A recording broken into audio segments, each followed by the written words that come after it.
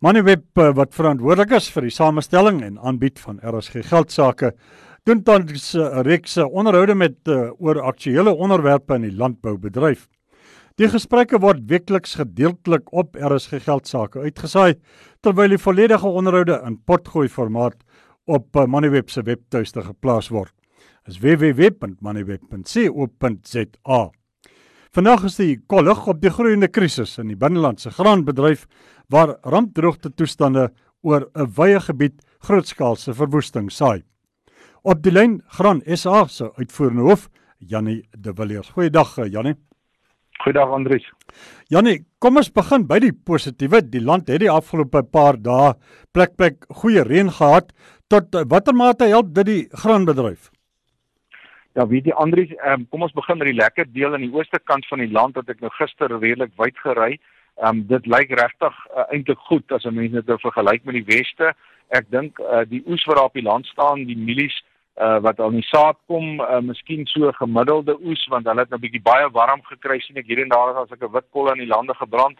Maar die jonger mielies wat nou hierdie reënbuie gekry het, dink ek gaan baie lekker nou groei. As hulle nog 'n saartjie of 2 reën kry, dink ek kan hulle selfs bo gemiddelde opbrengs lewer. So ek dink aan die ooste kant van die land eintlik sommer 'n bietjie positiewe nuus vir ons. Dan wat die Vrystaat en die Noordwes aanbetref, het die nou reën geval. Ek het nou gehoor het 'n paar boeretrekkers in die lande gaan instoot. Jy weet, maar ek dink hulle weet dat daar's groot risiko's daaraan verbonde vir die ryp, jy weet, vroeg in die nuwe seisoen in die wintertyd.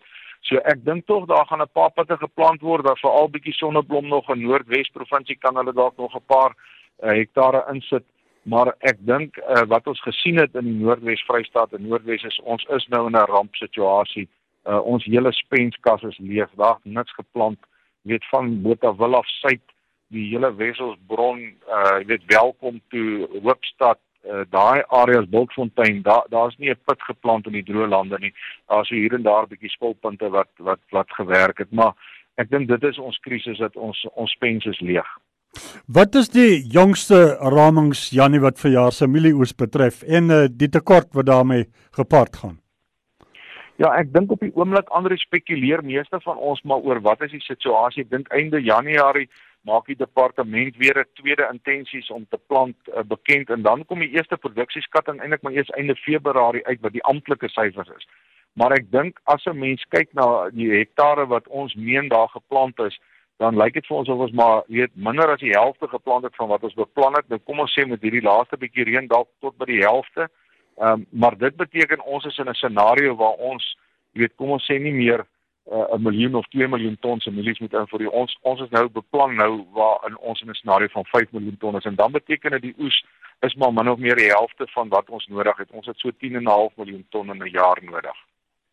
Jannie, wat is die kans dat die tekort kan vergroot indien ergerlike droogte toestande oor die volgende maand of 3 voortgaan soos wat sommige voorspel?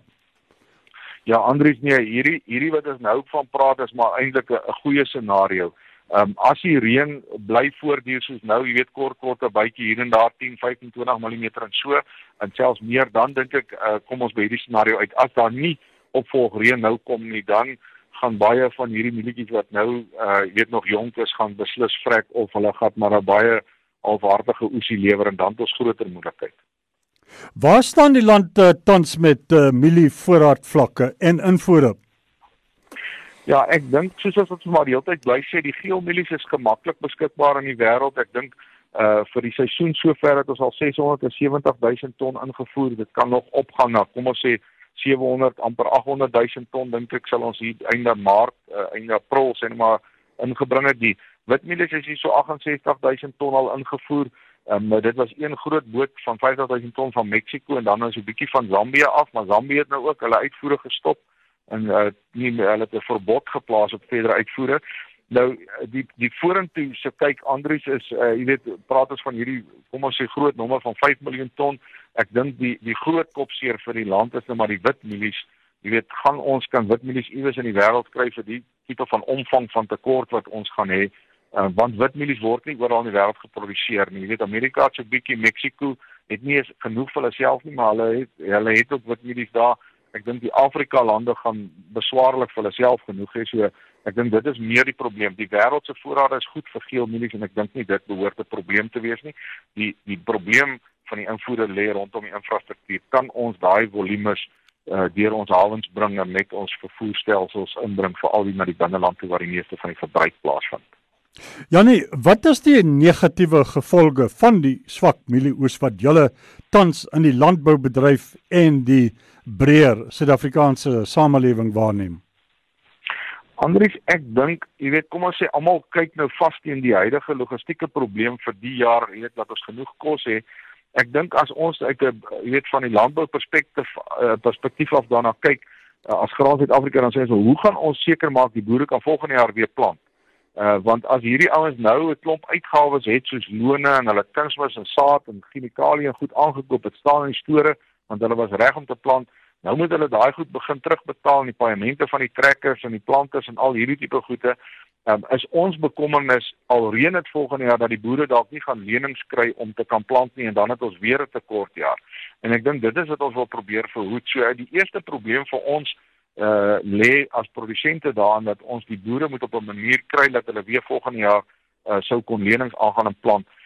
Dan dink ek die tweede ding wat ek maar gesien het soos ek hierdie platteland gery het, jy weet die boerderye en die boerderyomgewing hou maar die ekonomie in die platteland aan die gang oor die algemeen. Jy weet, ek sit en kyk na die samelewing soos die kerke word deur die boere befonds, die skole se mense wat daar is, jy weet, daar's 'n klomp van die besighede wat afhanklik is van die boerdery. Ek dink die plattelandse ekonomie gaan geweldige moeilike tye ingaan omdat die boere nie meer fondse gaan hê om te spandeer nie.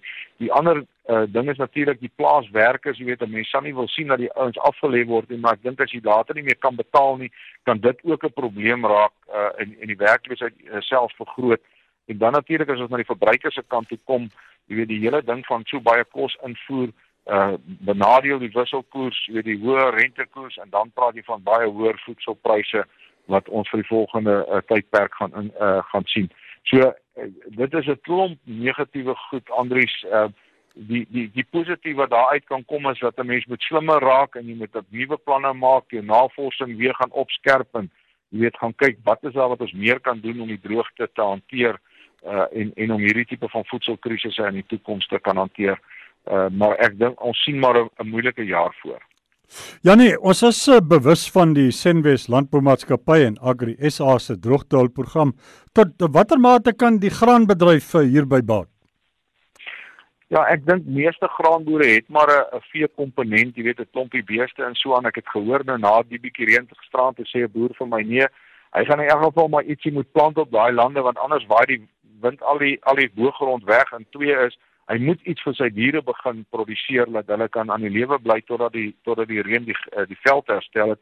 Want jy weet dit reën maar water, dit reën nie gras nie. So die gras gaan seker 'n maand of 2 vat om weer uit te kom op 'n manier en dan as die groeiseisoen omtrent verby is, ons by Maart maand kom. So daar is 'n bietjie jy weet hulp wat selfs kan kom van ouens wat nie meer vir die diere kos het nie. Jy weet ons hoor van boere wat hulle vee na die veilings toe vat en dan daar nie 'n aanbod nie en dan sê hy maar hy kan ook nie terugvat plaas toe nie want hy kan nie meer vir 'n kos gee nie. Hy het ook nie meer geld om kos te koop nie. Ek dink hier gaan 'n bietjie druk wees op die vee kant van die besigheid en ek dink dis miskien waar graanboere by kan baat vind. Ek dink tweedens, Andries, ons gaan moet na die regering toe gaan om vir ons te help deur hierdie krisis waarin ons nou is. En ek dink op die oomblik sit georganiseerde landbou maar oral daar 'n planne maak en te sê maar hoe gaan ons maak dat die boere volgende jaar ten minste nog kan plant en dat die grondpryse nou nie so val dat ons nie meer sekuriteit het om lenings te kan aangaan om vir die land kos te produseer nie. Ja nee, die staat het verskeie provinsies tot droogte rampgebiede verklaar. Tot watter mate syfer die staatshulp tans op grondvlak deur? Ja, Andries, ons het nog nie groot impak gesien van dit nie. Maar ons het gister gesprekke gehad met die minister en ek dink daar's nou weer verdere gesprekke maar ons gaan nou moet 'n voorstel moet kom. Ek dink in einde verlede jaar kon ons nog het ons gespekuleer is dit 'n ramp of is dit net 'n baie slegte scenario. Maar ek dink nou is die spekulasietyd daarvan verby. Ons weet dis 'n ramp. So ons moet nou as georganiseerde landbou gaan en sê in 1992 het die staat 3.5 biljoen rand gegee om ons voedselsekuriteitskapasiteit te behou vir ons land.